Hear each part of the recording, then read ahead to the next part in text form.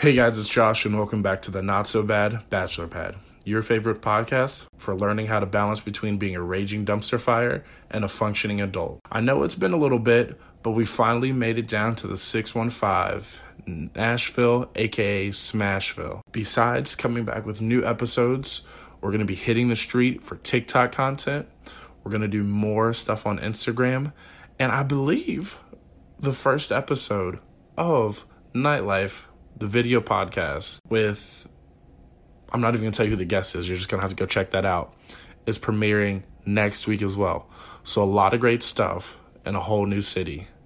Let's get into today's episode with Krysta Francoeur. Today, joining me, we have Krysta Francoeur. Krysta, tell us a little bit about yourself. Absolutely. Well, thank you so much for having me. Again, my name is Krysta Francoeur. And I am a creator of all things beautiful.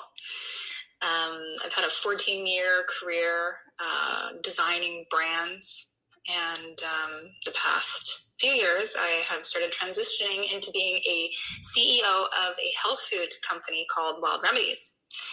And at Wild Remedies, we make products that essentially harness the beauty and magic of nature to help people become healthier and more mindful, and while also striving to conserve wild places and honoring Mother Nature.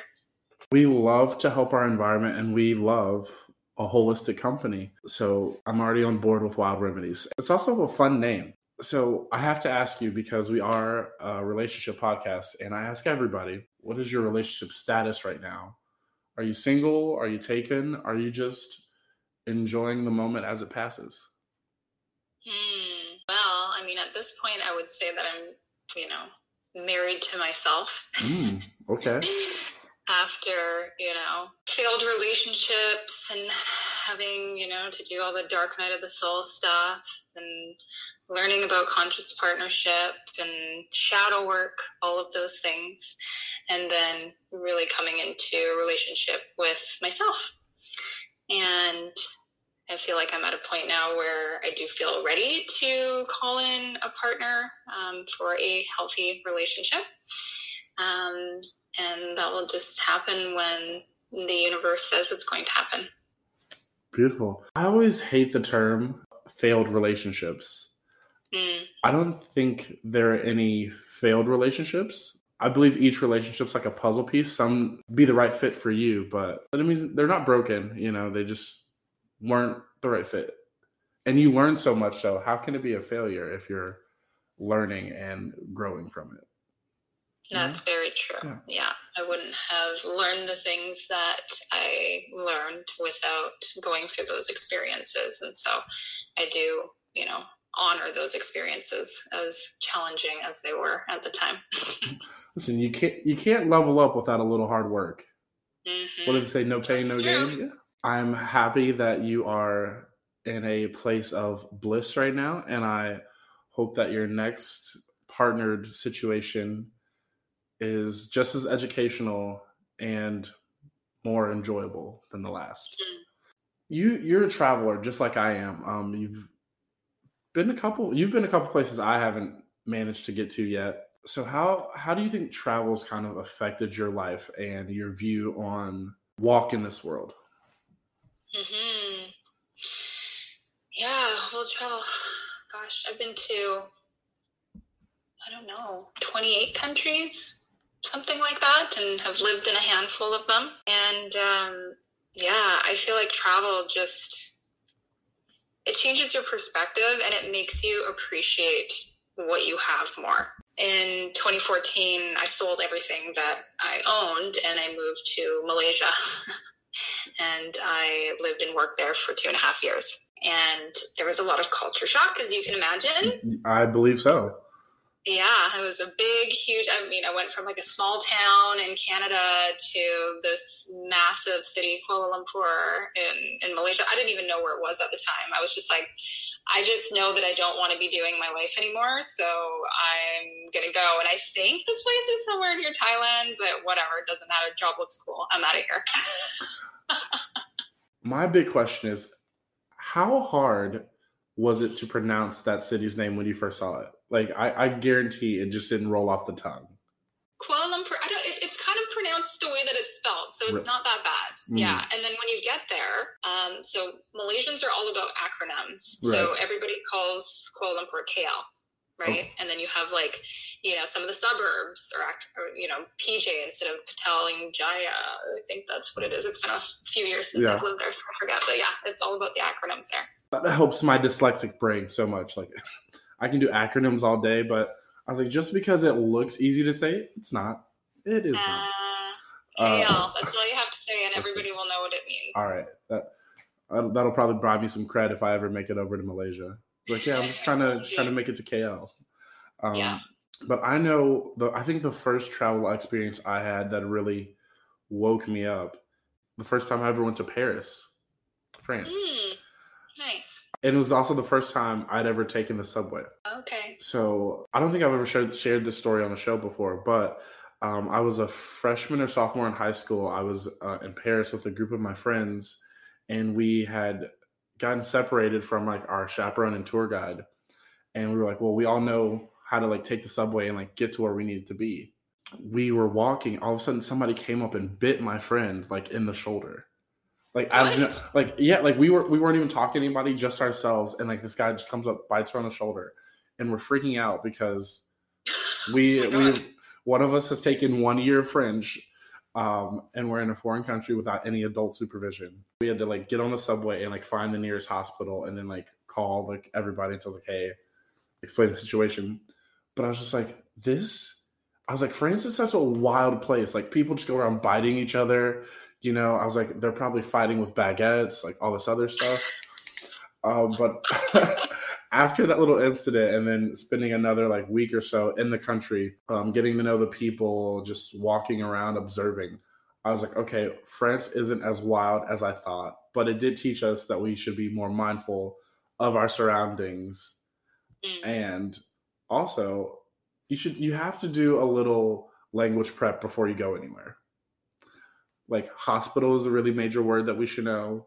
There's just certain things that you just don't ever think about because you just think everything's going to be mundane, so to speak. Like you'll never have to worry about certain things, but that's not the case. So like that just goes to the culture shock that, amongst other things, I'm pretty sure you experienced while you were over there.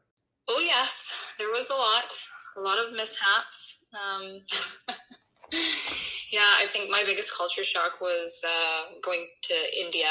I had been living in KL for, I don't know, about 3 months, I think. And I thought, oh, wow, this is a lot. And then I went to Bangalore for a wedding. And that was definitely culture shock.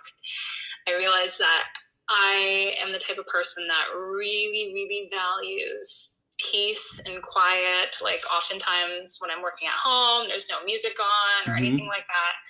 And India is a place of stimulation. Yes. A lot of sounds and a lot of smells and a lot of things going on all the time. And it was really cool for the first few days. And then I was like, this is entirely too much for me. Like, yeah, I might go back one day to up into the Himalayas or something. But the cities were a bit too hectic for my temperament. A big thing to learn. I was the same way. Born a city person, but my city wasn't really busy. And then I lived in a farm town for 3 years. So then it really slowed down. And I got used to just tranquil kind of farm life. And then I moved to a college town where there are just bars everywhere. There's somebody always trying to get into some door because they've lost their keys. And then sirens. I was like, just treat it like a hotel at first. Because when you first move, I don't know, maybe it's just me, but no place really doesn't feel like home. It takes a while to like settle in. And then one day you're like, oh, I don't have to go back to my house because this is my house, my home, So I could understand like after the 3-day mark, like being in India with all that stimulation, you're like, this is too much. I need to go back to my haven. Yeah, well, I mean, it made me appreciate Kale a lot more because it was, it felt like a lot for me. And then coming back from India, I was like, oh, this is chill. Like this is fine. And that definitely probably helped with your acclimation. You're like, you know what? No, this is my speed. I can handle this. Yeah. Do you think there are any major life lessons you took away from your time of abroad, away from Canada? Tons. Tons. I think, especially when you live in another country, it changes you. And it makes you a wiser person. You have to navigate a lot of really new things. It makes you really brave because you have to do things and put yourself in situations that, you probably wouldn't have been in if you had just stayed home and stayed safe and comfortable. And you meet so many amazing people. When I moved to Malaysia, it was to work for a company called Mind Valley. And it is a fairly well-known personal development company. And it was wonderful. The connections that I had there. I showed up and I instantly had 200 new friends. Everybody was into, personal transformation, and we were all there for the same cause. Everybody was around the same age. It was kind of like high school or like, I don't know, like early university or something, right, all over again, except for, in a foreign country, and everybody was from all over. I think we had 45 different nationalities at the office. So it was wonderful. And, I made one of my best friends was, one was from Brazil, and then another one was from, Venezuela. And my roommates were, actually, one of my roommates ended up just being from like 4 hours away from where I was from, which was funny. That's crazy. Yeah. It was. We found out that I actually knew his cousin like prior, and so it was just a very small world thing. But it was so fabulous to, have friends from countries that I had never even, really known about, like Lithuania and Estonia and all of these cool places. So it was wonderful. A lot of culture I got to experience during that time. Well, that's amazing. And I know you brought so much of that back with you. Actually, I should ask this earlier. Where are you now? Where do you reside? Are you back in Canada, or are you still out jet setting? Yeah, so I'm back in Canada now. After I left Malaysia, I just kind of continued to digital nomad for a few years. So I bounced around from Europe and Mexico and the US. And then I decided that it was time to come home. I felt ready. And so I moved to Vancouver for about 6 months. And the universe gave me a very big shove in the direction to move actually closer to my hometown, which at that point I was like, nah, like I'm not going there. Right. But then I showed up and saw what it had to offer, and I was like, oh wow, this city has like really grown up. It's quite lovely here. So I decided to plant some roots here, and I have been thoroughly enjoying it. So I'm glad I'm here, and it's where I need to be right now. The whimsy of life. We have all these plans, but we really never know what's in the grand design for us. Mm-hmm. So I love that, because I always say this. I was like, because everyone's like, why don't you come home? Come home. We miss you. And I was like, I miss you guys too, but not right now. I fully believe that maybe one day I probably will like end up back in the city I grew up or somewhere around there.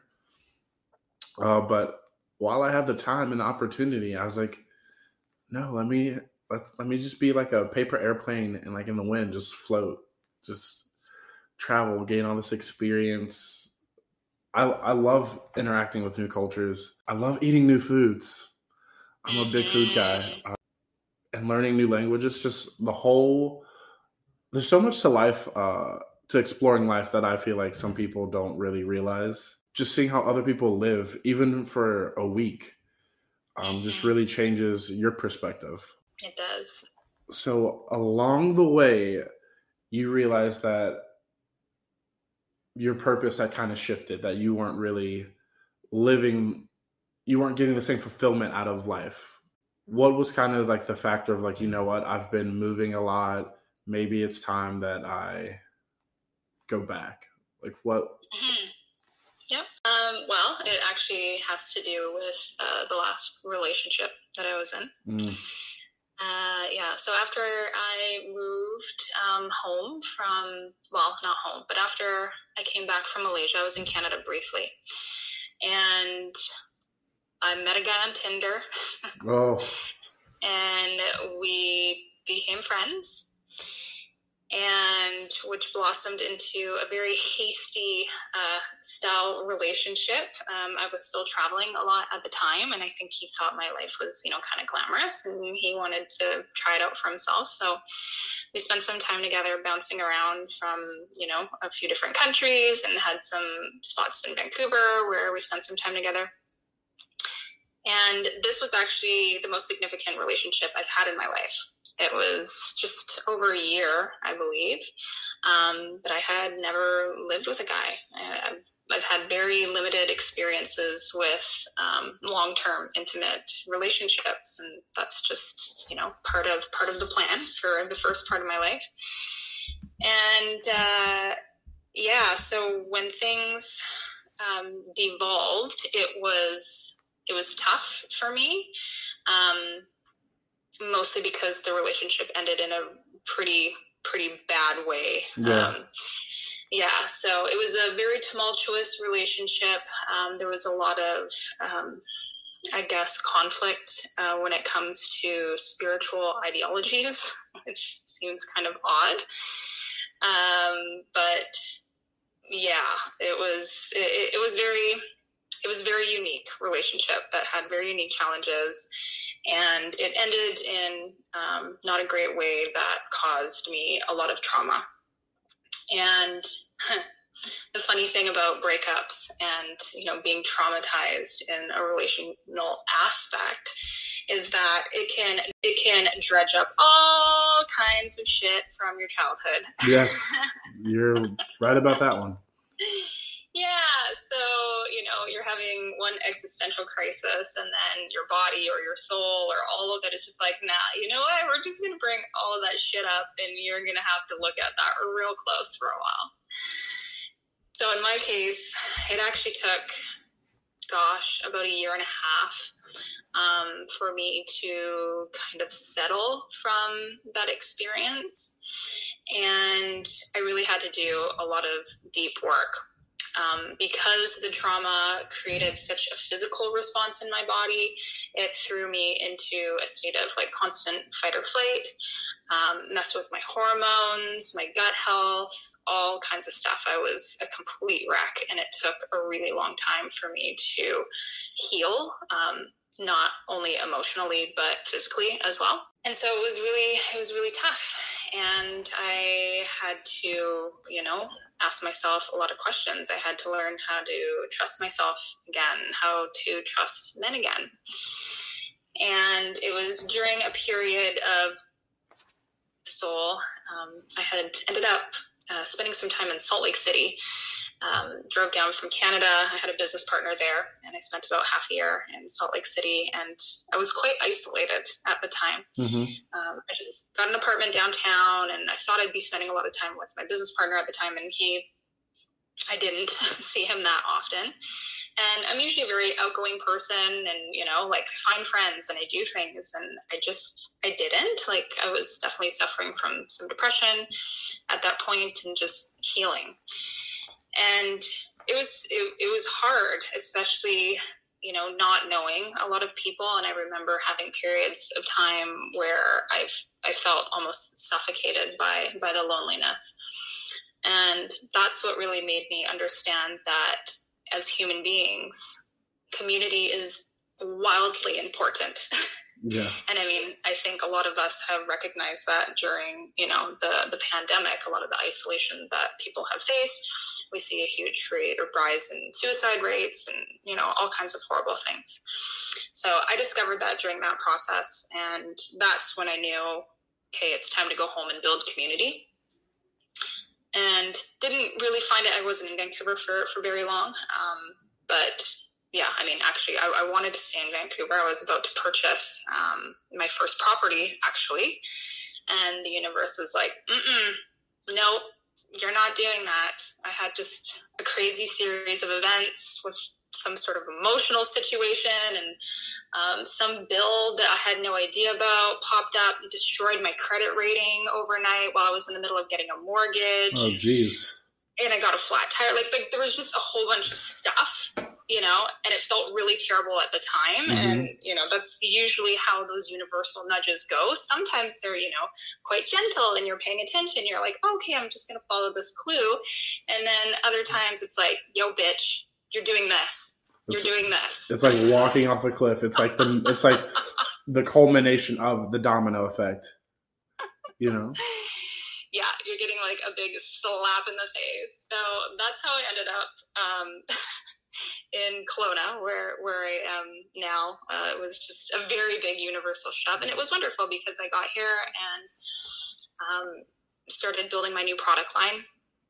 And my first manufacturers, or the people that I worked with, to the food scientists that I worked with to formulate the products were right here in Kelowna. So I got to work with them closely, which was really great. So everything that I needed to, you know, take the next step was right here all along. It was right under your nose. Let's talk about Wild Remedies. Starting a business is a passion project that so many people have in their heads, but you were able to actually embody that and take steps to actually make it a reality. Because there's a moment I realized it too, when I was like, I can't work for others anymore, or this isn't my full calling. I need to actually do it. And then I did it. What was that like for you? Mm-hmm. Yeah, so I have a pretty strong entrepreneurial spirit. I started my first business, I was maybe like 23 or 24, and that was an ad agency that I had for 4.5 years. And it was at that point that I had decided to kind of leave everything and move overseas to work for this company, Mind Valley, where I very quickly realized that I really don't like working for other people. Even a company as like enticing as them, and it's very Google-esque and you can come in whenever, I was like, this is not for me. I stuck it out for a couple of years, but I also co-founded another startup while I was there. And that was really kind of my motivation for staying for so long. And it was during that period. So I'd been working on this other startup, and I had been doing it with some co-founders, and, you know, startups are tough. And it's tough working with other people. And I love the guys. Everybody was absolutely amazing. But I felt at that point that I was doing a lot of the work. And I was like, you know what? I think I'm just going to do my own thing. And at that point, I just kind of had the inspiration that I wanted to do a physical product of some sort. So as a designer, I've, you know, created everything from physical products to websites to like all of pretty much anything you can imagine with building a business. I already had the skills for, thankfully, which makes things a lot easier, obviously. So I thought, well, I'm going to make something, but I don't know what it is. I ended up coming back to Canada briefly one summer, and I met the business partner that I used to have when I had the ad agency got a hold of me, and she said, hey, listen, there is this guy that I've been working with doing marketing stuff, and he has this product and he's looking for design help. You should meet with him. And I was like, okay, sure. So I met with this guy, and he started telling me about his product, which was a chaga mushroom tea that he just brewed, put it in glass bottles, and sold it at markets. Markets, yeah. And for anyone who doesn't know what chaga is, it's a medicinal mushroom. It's a conch that grows on birch trees. It has the highest source of antioxidants on the planet. It's an adaptogen. It's like absolutely insane for your health. Stuff is crazy.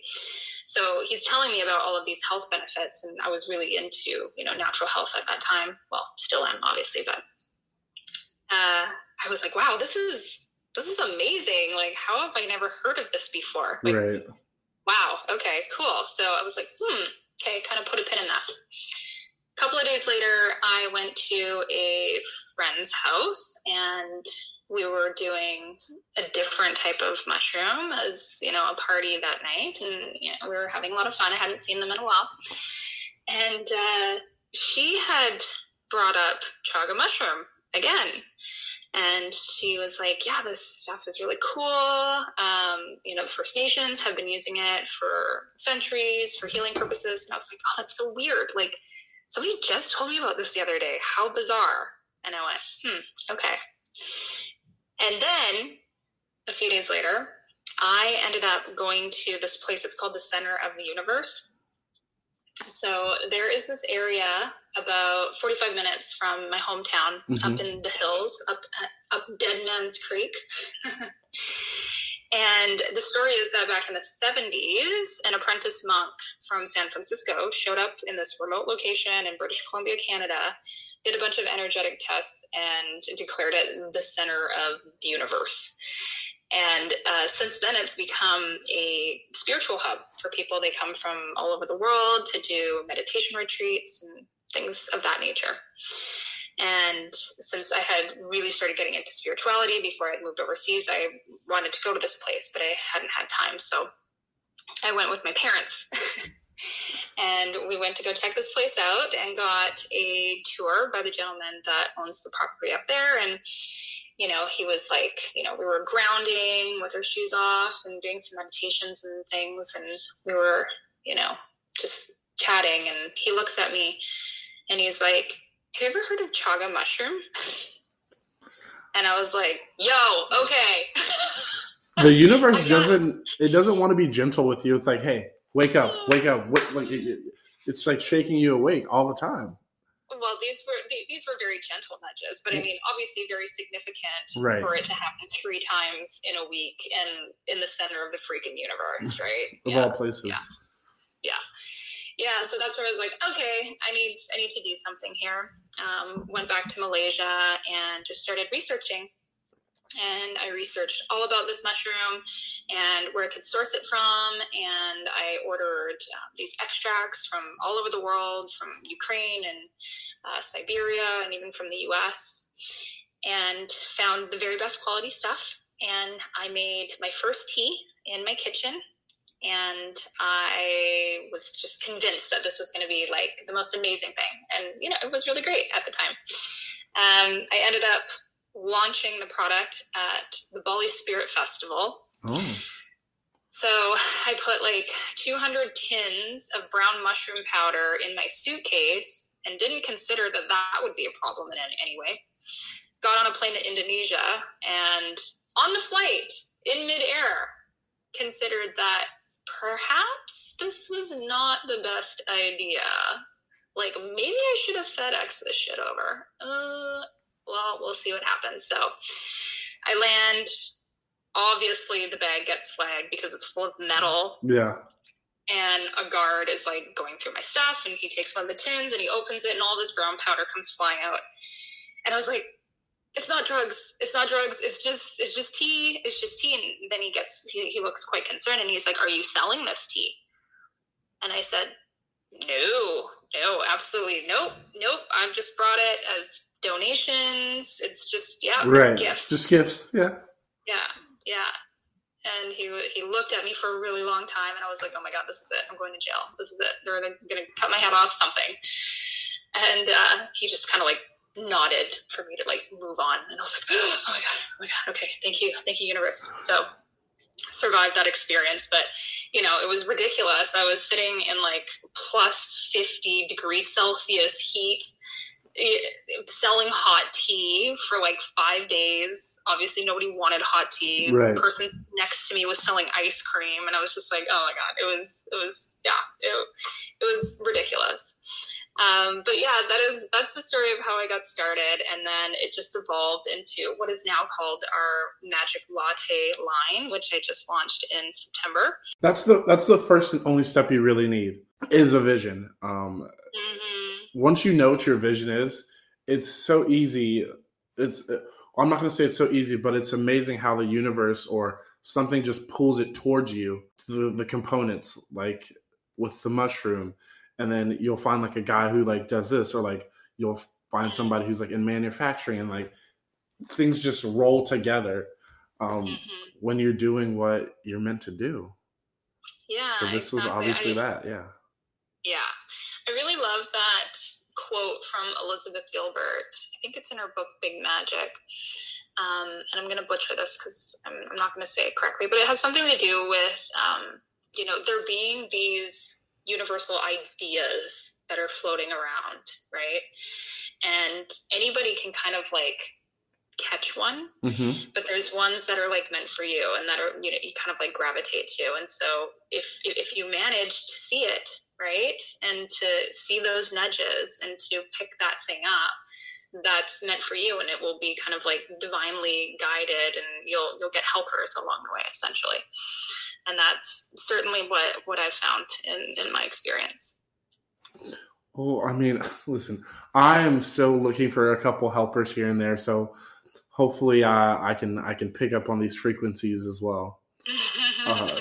Speaking of frequencies, tell me, how did you discover? I'm gonna have a complete tangent later, but right now, just like, how did you get into mysticism? Well, I feel, especially for women, we feel very called to or connected to nature, or to, something like the craft in a sense. I know when I was a little girl, I love to believe in magic, and we love to make believe, and all of those things sound so magical and so fun. But society along the way just kind of tells us that those things aren't true. That's not how the world works. And so I think there's just kind of like this innate calling in all of us that, kind of gravitates towards the unseen. Not everybody, but a lot of people. And I've suffered with really significant health issues my whole life. And in my 20s, it got really bad. It was my rock bottom. And as some people do, I was watching Netflix one day and came upon the documentary, the movie, The Secret. And I was like, oh, well, this is really interesting. I had a bunch of epiphanies during this time. Yeah. It was, around that and around food. And the food road took me on the journey that I'm on now, where I never thought I would be a health food entrepreneur, but here I am.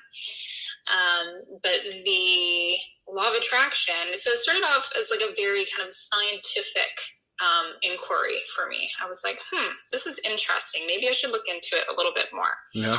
And so I really started studying the science aspect of it. I was reading a lot of like Amit Goswami at the time. And I was like, well, this is proof that this works. Like there's, the Institute of Noetic Sciences, like there's those places that actually study this stuff. And, when you hear about, real accounts of like these near-death experiences or reincarnation and stuff, like people remembering their past lives, I was like, I really got into that stuff. And I'm like, well, this to me is irrefutable. Like this is legit. So during that kind of discovery process, I started playing around with, getting my Reiki certification and, a few other things like that, and had some really fun mentors that helped kind of open my eyes to a few things. And yeah, then, that's essentially the reason that I ended up at Mind Valley as well, because, it is a lot of strong personal development, but there was also a lot of spiritual stuff at the time, and a lot of it had to do with the law of attraction. So there was lots of education there as well. So that's kind of how it started off. And then it just became a personal practice for me. And is now actually kind of coming to a point where it's, I guess it's flourishing a little bit more. I went through a period, that dark night of the soul for me was quite difficult, and I felt a little bit disconnected from spirit for a while, but it's really starting to open back up in ways that are even more than I had ever expected. And so I think sometimes the universe just kind of gives you what you need at the time. Yes. And and now I'm just at a place where it's time to seek even further, which is really exciting. So it seems like this mysticism just appears almost in your everyday life so often, giving you these gentle nudges. Like you said, it just gives you what you need at the time. And sometimes that's solitude to find your way. I find that when we're always given the answers, sometimes we miss the biggest epiphanies, or we don't do the growth that we need to fully utilize the blessings that may be upon us, so to speak. For sure. And I mean, mysticism is really just paying attention, right? It's paying attention. It's listening to our intuition, that little voice that we have inside all of us. That's our soul. That's what I believe, that's speaking to us. And, when we talk about the law of attraction, it's very comparable to doing a spell, right? A spell is just the law of attraction, but putting even more intention into it when you're gathering all of the things that you're going to use to, create what you want. And a lot of it is, using your mind. And we know science tells us that, you can change things with your thoughts. That's how it works. And so as we're kind of at this age right now where we're exploring these things more, and we're realizing it on more of a, masculine kind of, like cognitive realization. But what it really is like this feminine, mystical thing that has always been there, that has been suppressed and that we've forgotten. But it's been there all along, and it's just the natural way that the world, the universe works. And I'm such a big supporter of feminine energy. It's one thing if I said I had a platform or even a motivator for continuing what I do here at the show or coaching, it's to remind people that it's okay to possess and embody their feminine. Because it's feminine doesn't just mean woman, it isn't just solely for women, so to speak, that double X chromosome.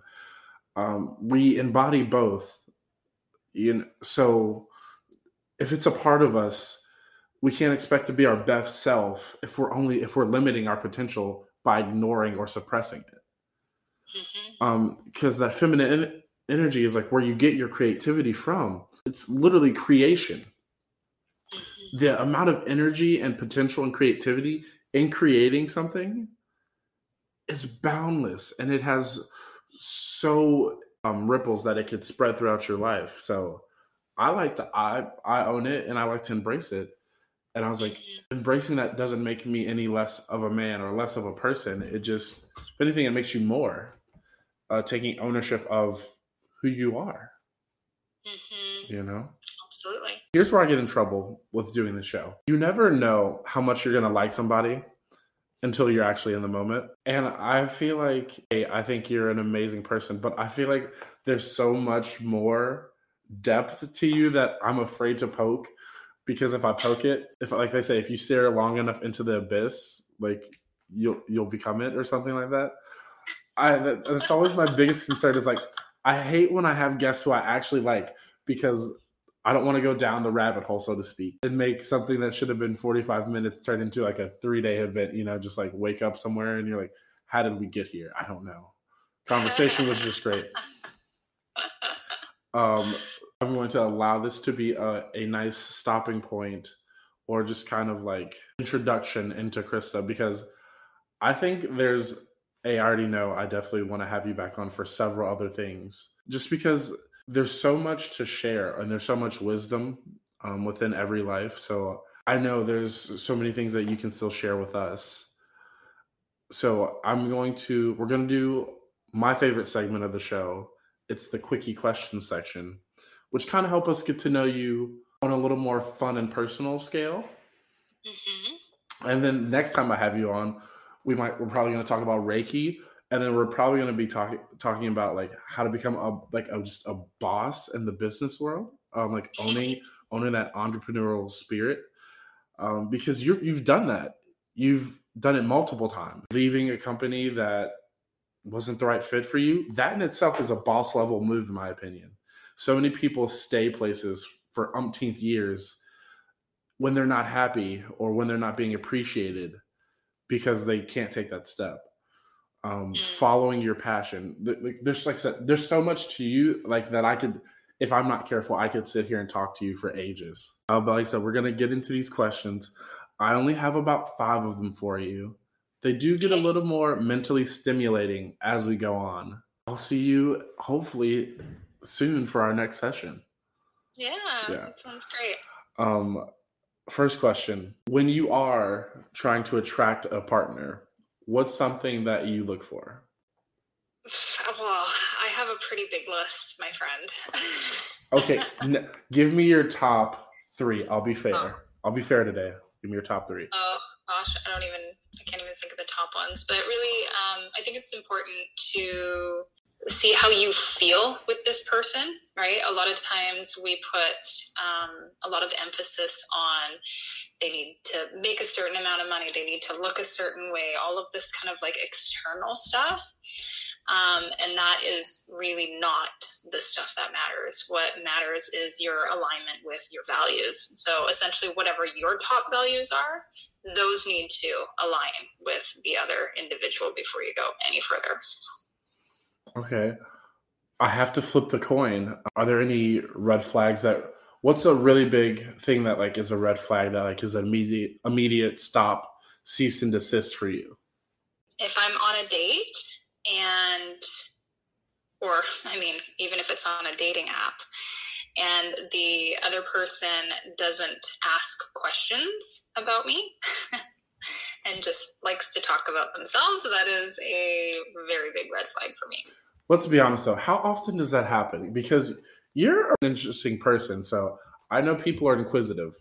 That can't happen all the time. Too often. It's happened. I mean, I really don't date much these days, to be honest.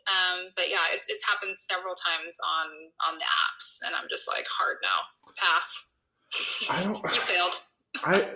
That's a thing I've never gotten, but maybe it's because bathed in all this feminine energy. But I love conversation. Like my 2 biggest turn-ons are banter and boredom, I say. And that's because not every day is going to be an adventure for us. So I need to know how we are just like being bored together. But in that boredom, that doesn't mean that we're not like, it's not 2 people sitting in silence. That would probably make me slightly like uncomfortable and like nervous. Even though we're bored, like how are we communicating? Like what are we doing? What is it like to just be in each other's presence? Can we endure that? So I could understand like the not asking questions thing, because if I don't really know you on a deeper level or what you're about, I feel like I can't connect with you. And if I can't connect with you, I definitely can't sit in silence with you or, just be bored with you. So I understand that one. That's a good one. If you could go back in time and tell your younger self something about relationships or dating, what would that be? You are enough. You're enough. Honestly, it's the simplest ideas that really create the most comfort or fulfillment. And it's so true. If people can't really appreciate you for you, or if they try to turn you into something that you're not or didn't really want to be, then that person's not your person. Yeah. What's one thing that you think that you still could probably improve on as a partner? Oh, goodness. I told you I ramped it up a little bit. Yeah. I mean, yeah, my patterns have, kind of revolve around, criticism, I'd say, and some self-abandonment patterns, right? Not speaking my mind or up when something is not feeling in integrity, and then letting that build up. So, I mean, I haven't been in relationships since the last one, and I haven't had the opportunity to practice all of the things that I've learned since then, but I am looking forward to that opportunity. And I mean, I'm also looking forward to having a relationship with an individual that is interested and ready for conscious partnership, so that we can work through these things together. Because it's 2 people. Everybody has wounds. I heard a saying yesterday, and he said relationships aren't hard. Relationships are only hard when there's only one person working in them. Because if you have 2 people trying to lift a couch. It's really easy. You pick it up, you move it. But if only one person's trying to do all that work by themselves, they're going to get hurt. And you can see that happen in so many relationships where it feels like only one person is really putting in the work and either compromising or trying to understand to preserve said relationship. I've been there before, my friend. But hopefully we won't be there again. Never again. Last two questions. What's something that you would like a partner to do to make you feel good? Well, my love language is words of affirmation. And so I feel most valued when I get, positive affirmations through somebody else's mouth.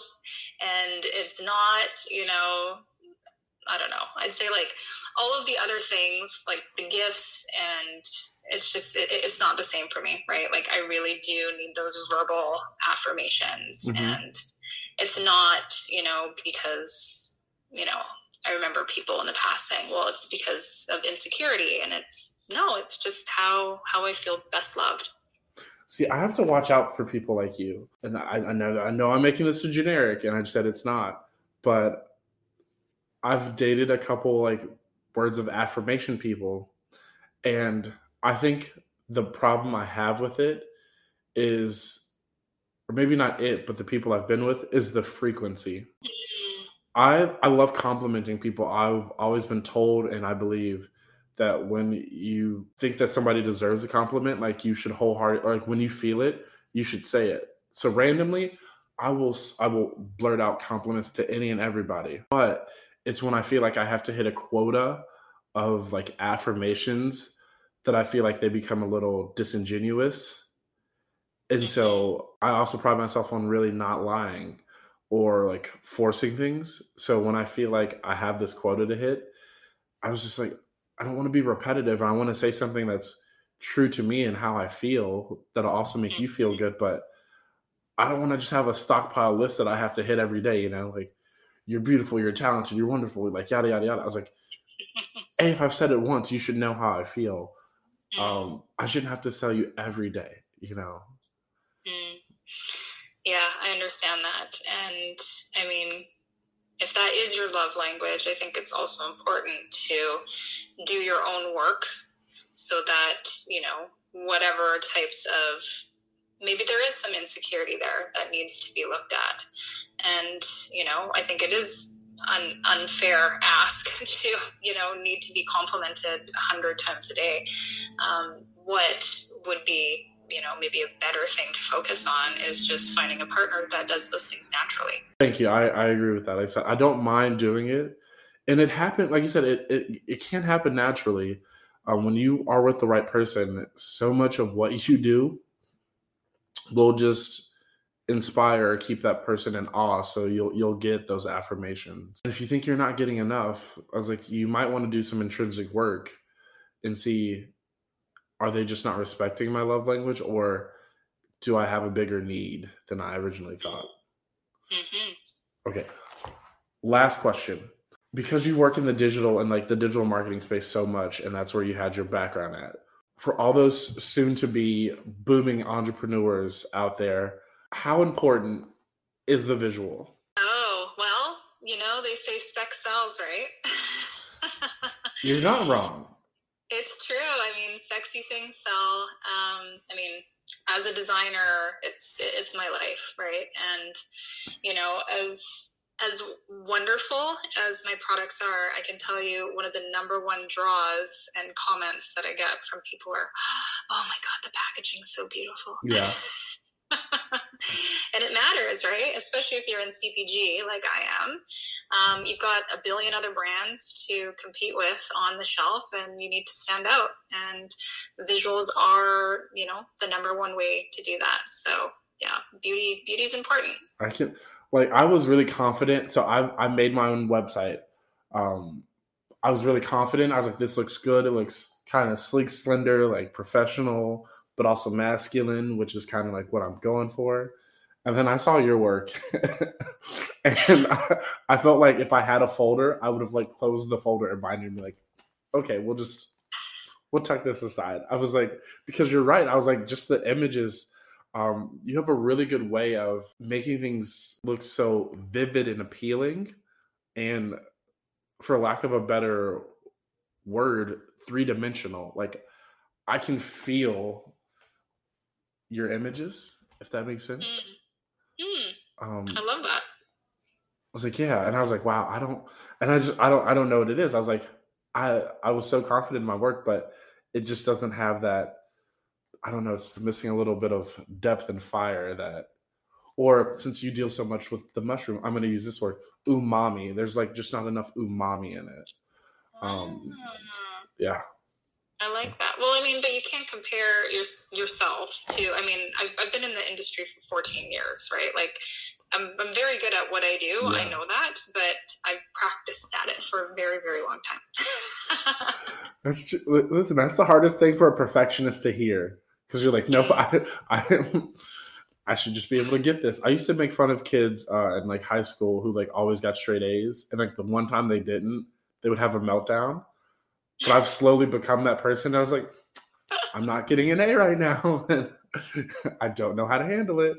Well, that is the, the comparison culture syndrome that we all suffer from. Well, I know what I need to work on as a person. So I will go do some homework on that. And hopefully I will be content with my current level of ability and progress. And maybe in a couple of years, I will be closer to the model I aspire to be. That's awesome.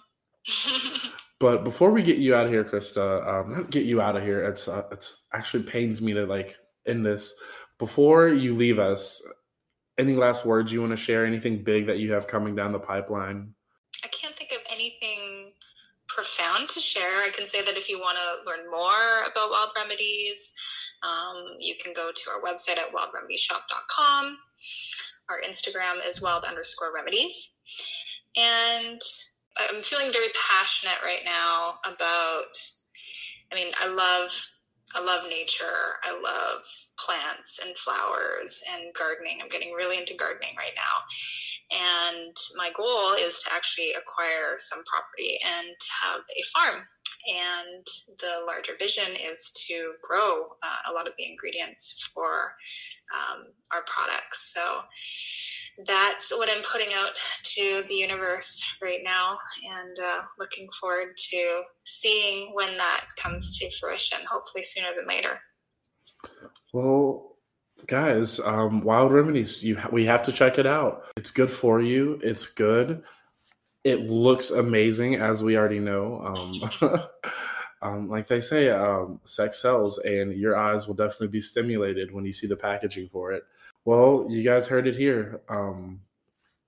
Wild Remedies, and in case you forgot, Wild Remedies. Krysta, thank you so much for being a part of this today, for joining the Not So Bad fam. We look forward to just all the growth that's going to come to Wild Remedies and you, both professionally and personally. And I'll see all you beautiful people next Thursday for another episode of the Not So Bad Bachelor Pad. If you wanna be, if you wanna be my lover, you gotta get with my friends. Make it last forever. Friendship never